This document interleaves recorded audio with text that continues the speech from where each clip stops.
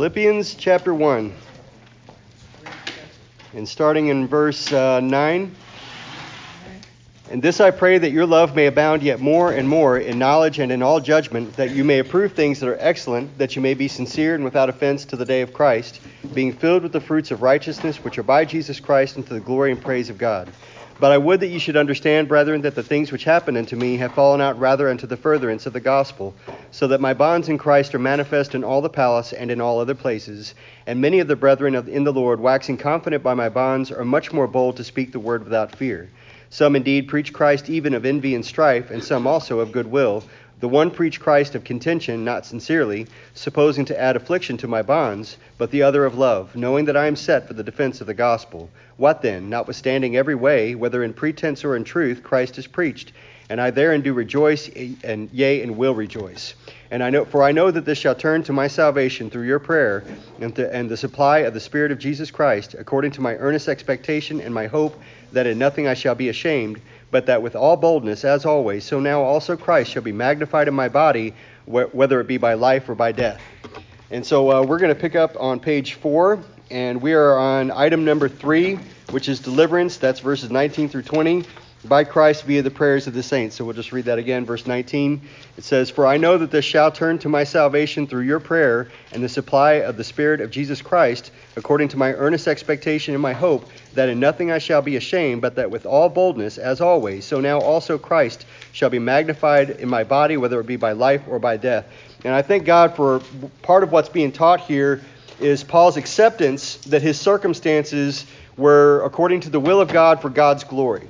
And I think that that's something a lot of us fail, like right now. A lot of us have a lot of frustrations, a lot of, we're upset. I'm upset that that this country has changed so much that, and it really seemed like it was overnight. Whereas we had, a president and, a situation where things were being done for, I don't know, I need to just get off politics, I guess. But anyway, I feel like overnight it seems like all of these things are pushing forward in the wrong direction. All these unconstitutional, and let's face it, there's plenty of people in this country that are not concerned about the individual rights. They're not concerned about the Constitution. They're not concerned about what's fair or for the welfare of the people. These are people that are grabbing power, and they're grabbing control. And their desire and their expectation is to take control of our lives. And I told my own family that I do not think that this vaccine is something as sinister as the mark of the beast. However, I do see a pattern that's building here, where they are my perception. I could be wrong. I'm not a prophet. I'm not a genius. But it seems like they're paving the way for the things that we see take place in the Bible. And so these things sit ill with me. And so we haven't decided that we're going to or not going to. We're going to do everything in our power to try to get out of it. And not to mention, we heard that we were going to get told by email that we had the contractors where I work, we're going to have until December 8th to get the vaccine. And we still haven't gotten that email. So we're just praying that God stop the whole thing. Whatever happens, but that's what we're praying. And so anyway, my point is that Paul recognized that as he was in a dungeon, or as he was being persecuted for Christ, he recognized that God is at work in our lives, and the things happen, whether for ill or for good, they should be accepted as God has a way and a plan for my life, and not to. I think the natural response for humans, I can only look at my own life and see this, is to bemoan the things that happen to us that aren't good. And yet, as a Christian, we need to look at this and say, okay, God has a plan. There's something that He is doing that I can't see. That's always the case. God is always doing things that you and I cannot see. And so we should praise Him in advance that God is working and He is doing things that we cannot see, and things will end out for His glory. I thank God for, I guess, what people think of as simple Sunday school stories like Shadrach, Meshach, and Abednego and David and the giant. I love these things because they are so powerfully illustrating faith. People not seeing according with their eyes, but trusting in God, and then God doing exciting things because of it. And folks, if God could give us the grace to stand by faith no matter what comes our way, So anyway, let's go ahead and get to the Sunday school. So deliverance by Christ via the prayers of the saints. Letter A, Paul looked for and expected deliverance through the prayers of the saints. And then letter I there underneath that is we are actively engaged in the moving of God. God commands us to pray on the behalf of others and moves in response to it should be our, not their prayer. So God moves in response to our prayer. And so I have a few things about that. In Ezekiel 22:30, if you'd like to turn there with me. I'm going to turn to these rather quickly, but 22:30 of Ezekiel. This is a very extraordinary passage, and again, I wish we could get further context out of this, but just let's start with verse 29. The people of the land have used oppression, exercised robbery, and have vexed the poor and needy, yea, and they have oppressed the stranger wrongfully. And I sought for a man among them that they should make up the hedge and stand in the gap before me for the land, that I should not destroy it, but I found none. And of course, that's a terrible indictment against the people of God. If God says he is looking for someone to stand in the gap between God and the people, that God could be interceded to for the people, and yet there is none. That's a terrible indictment against the people of God, no matter what age it is. Old Testament, New Testament, 2021. That's a terrible indictment for the people of God. It is our place. Listen, the Bible says we are called in Revelation, we're called priests and kings to our God. Listen, it's our place to, as priests, intercede to God for our country and for our countrymen, and specifically for brothers and sisters. But we need to be in that position and doing our job on our knees, praying for our country. Husbands and wives should pray together. Families should pray together. Individuals should pray. Bless you. And listen, God moves. This is part of the most important part of this, is God moves through the prayers of the saints. And how criminal is it then if saints don't pray? I think that a lot of us can be guilty of praying just quick, almost I don't want to say inconsequential, just like praying over your food. Thank God for this food. But listen, there are all kinds of matters, every kind of matter, that we can go to God and pray for brothers and sisters, friends, family, and our country. And what would change if every saint in the nation prayed for this country? Listen, folks, I know we could expect drastic change, drastic moving on God's behalf. Yes, Miss Mary. I'm just thinking that early, I heard the same message from Pastor Tony Evans. Oh, okay. Amen. I praise the Lord every time I see, sometimes, I don't know if you guys ever noticed this, but sometimes Sunday school is part A and morning service is part B, Praise God for that, and it's just, praise the Lord when God's moving and working in the messages. But listen, God very much tells us that, we have no power in ourselves other than to go to the God of the universe. And this is not, I think the world is constantly impressing upon us, this is just fairy tale stuff. It doesn't really mean anything. And that's sort of a satanic message because it means everything. The children of God would pray to the living God for the people. And listen, there's so many people that are in our country that are ready to take advantage and ready to steal and to rob and to hurt other people. And yet we have a God in heaven who loves. And just like this in passage, he says that verse 29, the people of the land have used oppression and exercised robbery. I don't know if you guys ever feel like, hey, it's never been as bad as it is in America right now. And yet you see in the scripture it was very clearly that bad before. And the people of the land have used oppression and exercised robbery and have vexed the poor and needy. Yea, they have oppressed the stranger wrongfully. And this is record that God notices these things happening in our world. God is very clearly seeing the things that you and I see and far more, obviously. And he is expecting us, his people, to go to him about these things. And our place is to trust in God. And listen, if all the things that we fear come to pass anyway, listen, it's not that God wasn't faithful, it's that this is part of the plan. And as you see in the events recorded in the Bible that are leading up to the time of the period of the revelation, the world is going to change. The world is going to continue sliding down this path towards Armageddon.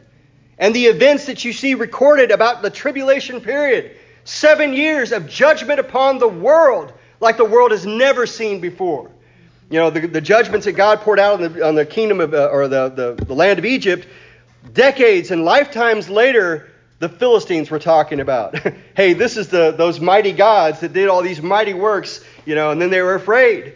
Listen, God is God at all times. We are his people. We are meant to be working in partnership with God. Because he has said this is the way he wants things to work. For us to be God's people, walk with God, do God's will, and pray for the people around us. And we should do that. We should pray for the immediate world around us, and we should pray for our Fredericksburg and King George and this area, and we should pray for Virginia, and we should pray for America. And look for God to answer those prayers and expect him to. So Paul looked for and expected deliverance through the prayers of the saints. We are actively engaged in the moving of God. God commands us to pray on the behalf of others and moves in response to our prayer. And so then there's this thought of intercession, and I'm going to turn to Numbers 16. This is a pretty extraordinary passage. Numbers 16, verse 41. This is there's a lot of bad things going on in Israel right now, and they just came out the other side of something terrible that happened with the Israelites. And then, so verse 41, but on the morrow, all the congregation of the children of Israel murmured against Moses and against Aaron, saying, ye have killed the people of the Lord. And this is the rebellion of Korah, and God opened up the earth, and they went alive down to hell. And so they blamed Moses and Aaron for that. I mean, listen, these guys, I don't know. So you have killed the people of the Lord. And it came, and by the way, that is always the terrible tragedy of any time, any place when people fail to see by faith. Listen, God opens up a great crevice in the earth and people fall down and go alive down to hell. And you can fail to see that. You can fail to see the hand of God moving in that. And I always marvel that people cannot see God's hand now and all the things that are happening in our world now. But listen, people, they seem to always default towards not seeing things by faith. And so it shouldn't surprise us that our world is like that today as well. And so the people, murmur against, and their default is this way. They immediately respond in this way of murmuring against Moses and Aaron and even the Lord. So ye have killed the people of the Lord. Verse 42, and it came to pass when the congregation was gathered against Moses and against Aaron, that they looked toward the tabernacle of the congregation, and behold, the cloud covered it, and the glory of the Lord appeared. And Moses and Aaron came before the tabernacle of the congregation. And the Lord spake unto Moses, saying, get you up from among this congregation, that I may consume them as in a moment. And they fell upon their faces. And Moses said unto Aaron, take a censer, and put fire thereon from off the altar, and put on incense, and go quickly into the congregation, and make an atonement for them, for there is wrath gone out from the Lord, the plague is begun. And Aaron took as Moses commanded, and ran into the midst of the congregation, and behold, the plague was begun among the people, and he put on incense, and made an atonement for the people, and he stood between the dead and the living, and the plague was stayed. Now they that died in the plague were 14,700, beside them that died about the matter of Korah. And Aaron returned unto Moses, unto the door of the tabernacle of the congregation, and the plague was stayed. And so this passage has always amazed me. And Aaron had some ups and downs. I think is about the nicest way you could say it. But here Moses tells him to Aaron is God's high priest. God chose Aaron by name. He said Aaron will be the high priest, and his sons would be the priest also. And so Aaron is the designated man by which this is supposed to happen by. Moses says, go take a censer, because they are murmured. And this is, again, right after the wake of God judging a terrible thing that happened and the group people that were involved with it. And it was very obviously of God.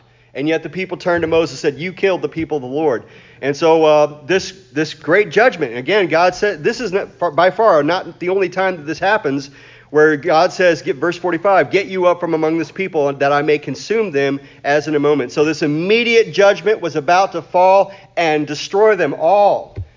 And so it is Moses' intercession. He tells Aaron, take a censer, put fire thereon, and incense, and go quickly. And so here's the picture. The people of God have started to die in waves.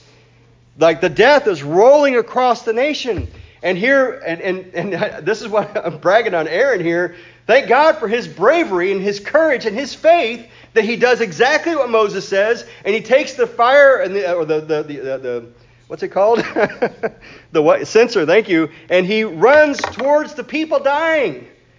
He runs towards this line of people dying, and he stands between the living and the dead, and he makes atonement for them. And God's judgment was stayed. Why? Because intercession was made. And folks, it's the exact same thing that God calls us to do today. Pray, intercede for the people around us. And it matters.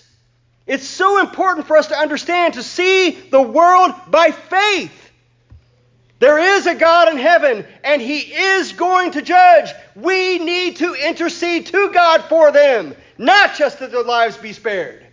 Not just that our country not explode in flames like we deserve. Amen? Amen. But that God would move in people's lives and get their attention and turn them back to Him. That is the best way to stave off judgment on this country. And I know I'm not the only one that, judgment, upon our nation, certainly it frightens me. I don't want to see our world come crashing down. However, God is God, and He must do what is right. And He must do what is His plan for the world and for our nation in particular. And so our place is to intercede to God for the people around us. And I thank God for this imagery of Aaron standing between the living and the dead. You ever think about who we're standing? Who are we interceding to God, and it's preventing the judgment of God because of God's commandment? I looked for someone to stand in the gap, and I found, is the answer no one? Or is He finding us? May God help us to be the one that He finds. And I don't know, I'm not a prophet or an expert, but is judgment going to fall on our families or our neighbors if we don't intercede for them? I think it's something that we should consider. I think it's something that we should ask God to help us to be the very persons, man and woman, that He wants us to be, for the sake of, for His glory and for the people's needs. And so the intercession that's required. And then letter B, we are commanded to pray and expect God to move in our world. So 1 Timothy, and this is a pretty extraordinary passage, 1 Timothy chapter 2, verse 1. 1 Timothy chapter 2, verse 1. I exhort, therefore, that first of all, supplications, prayers, intercessions, and giving of thanks be made for all men. And a lot of us can say amen right up until we see the kind of people that we're supposed to be praying for in our country, in our world. What's that? And giving thanks. Yes, and giving thanks. That's right. Oh, boy, I don't know, Lord. Except for that this is exactly like Paul says here. And then, by the way, God did not record this for Paul to write down, not knowing what our world would look like today. He knew exactly what our world would look like. And yet, now I have that highlighted in my Bible, all men.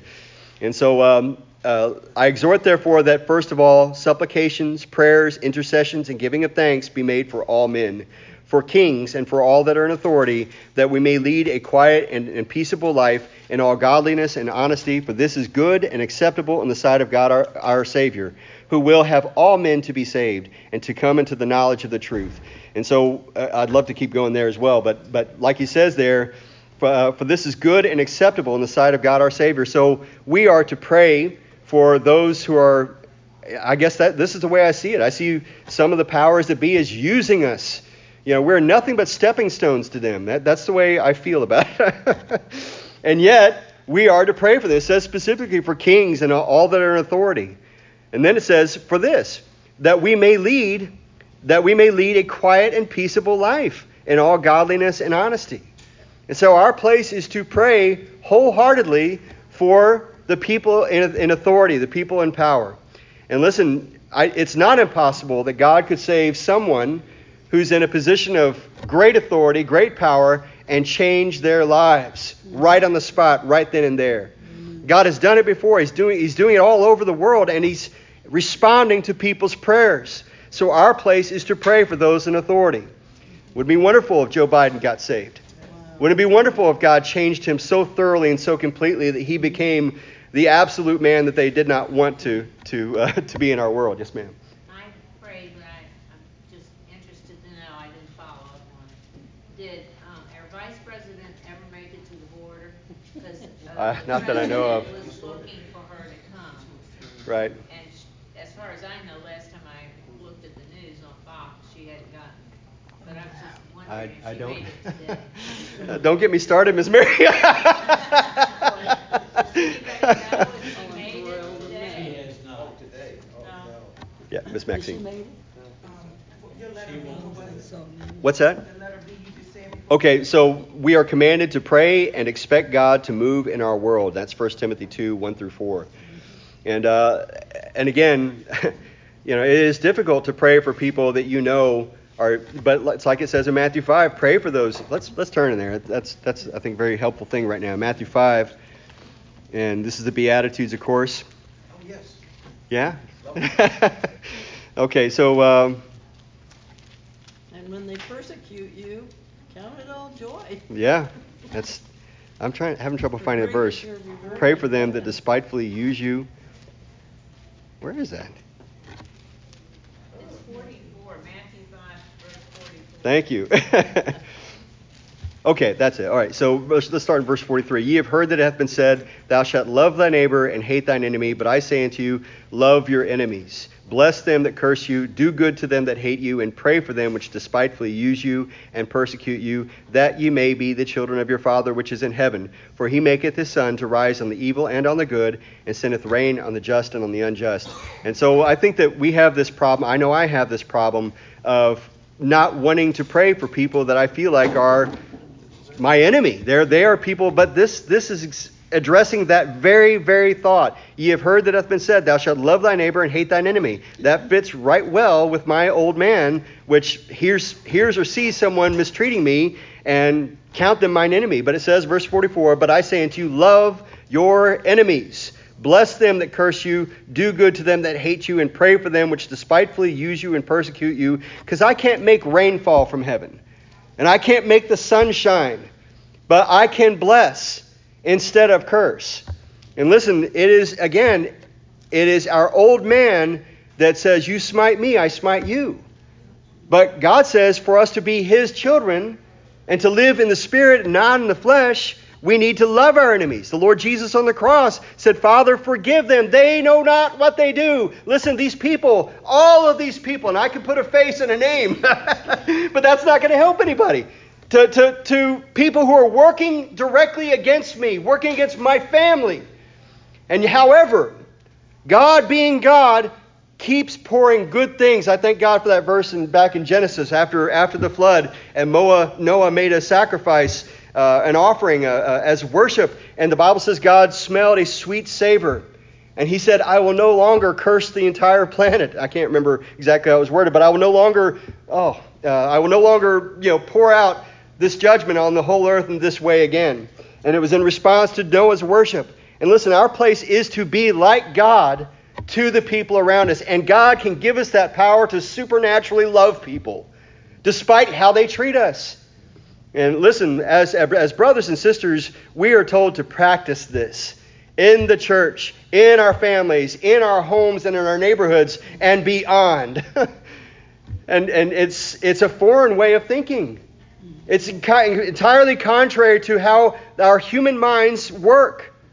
And yet the Lord Jesus says, love your enemies.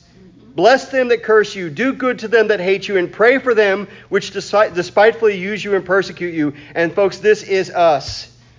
For the people that are attempting to make our lives conform to the way they want our lives to be.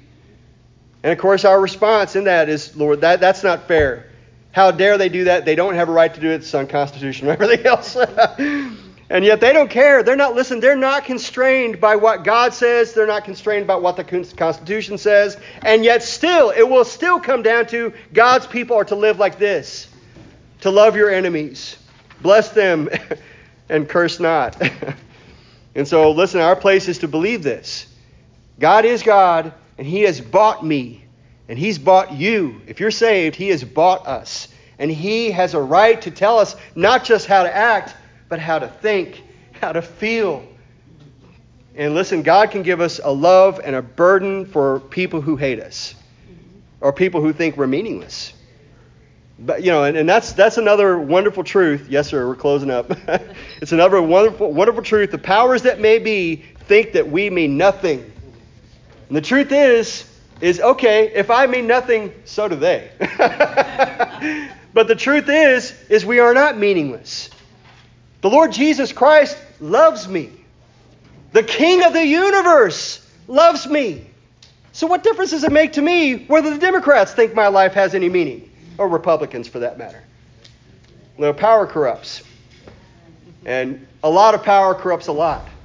And so, really, politics, by any... I don't name myself a Republican.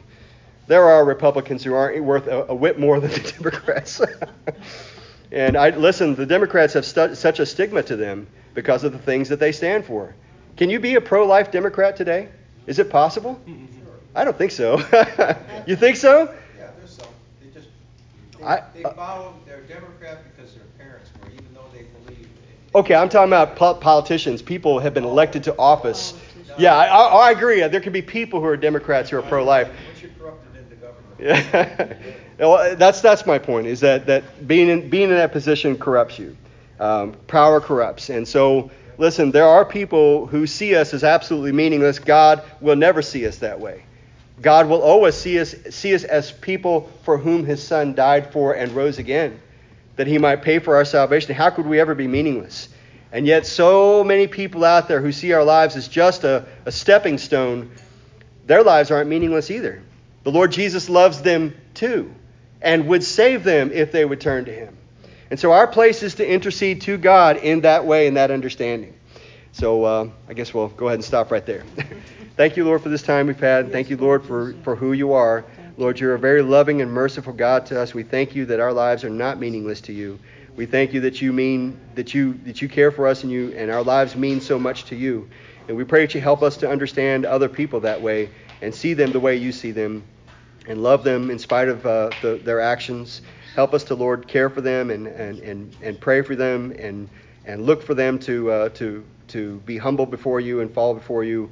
And we pray that many, starting from our president and vice president and Congress and Senate and state and local leaders, I pray that they would all, Lord, fear you and humble themselves before you and fall in the Lord Jesus broken and be saved and be changed for your glory. And we pray that you would change our government the way it's been moving and for a long time now. We pray that you please help us and preserve us. We pray for the future of our country. We pray that our people would fear you and do what's right in your eyes. And we pray for the coming hour that you would be glorified. Bless Pastor Ken and help all of us to receive all that you have for us and help us to leave here praising your name. We do thank you and ask all these things in Jesus' name. Amen. Thank you.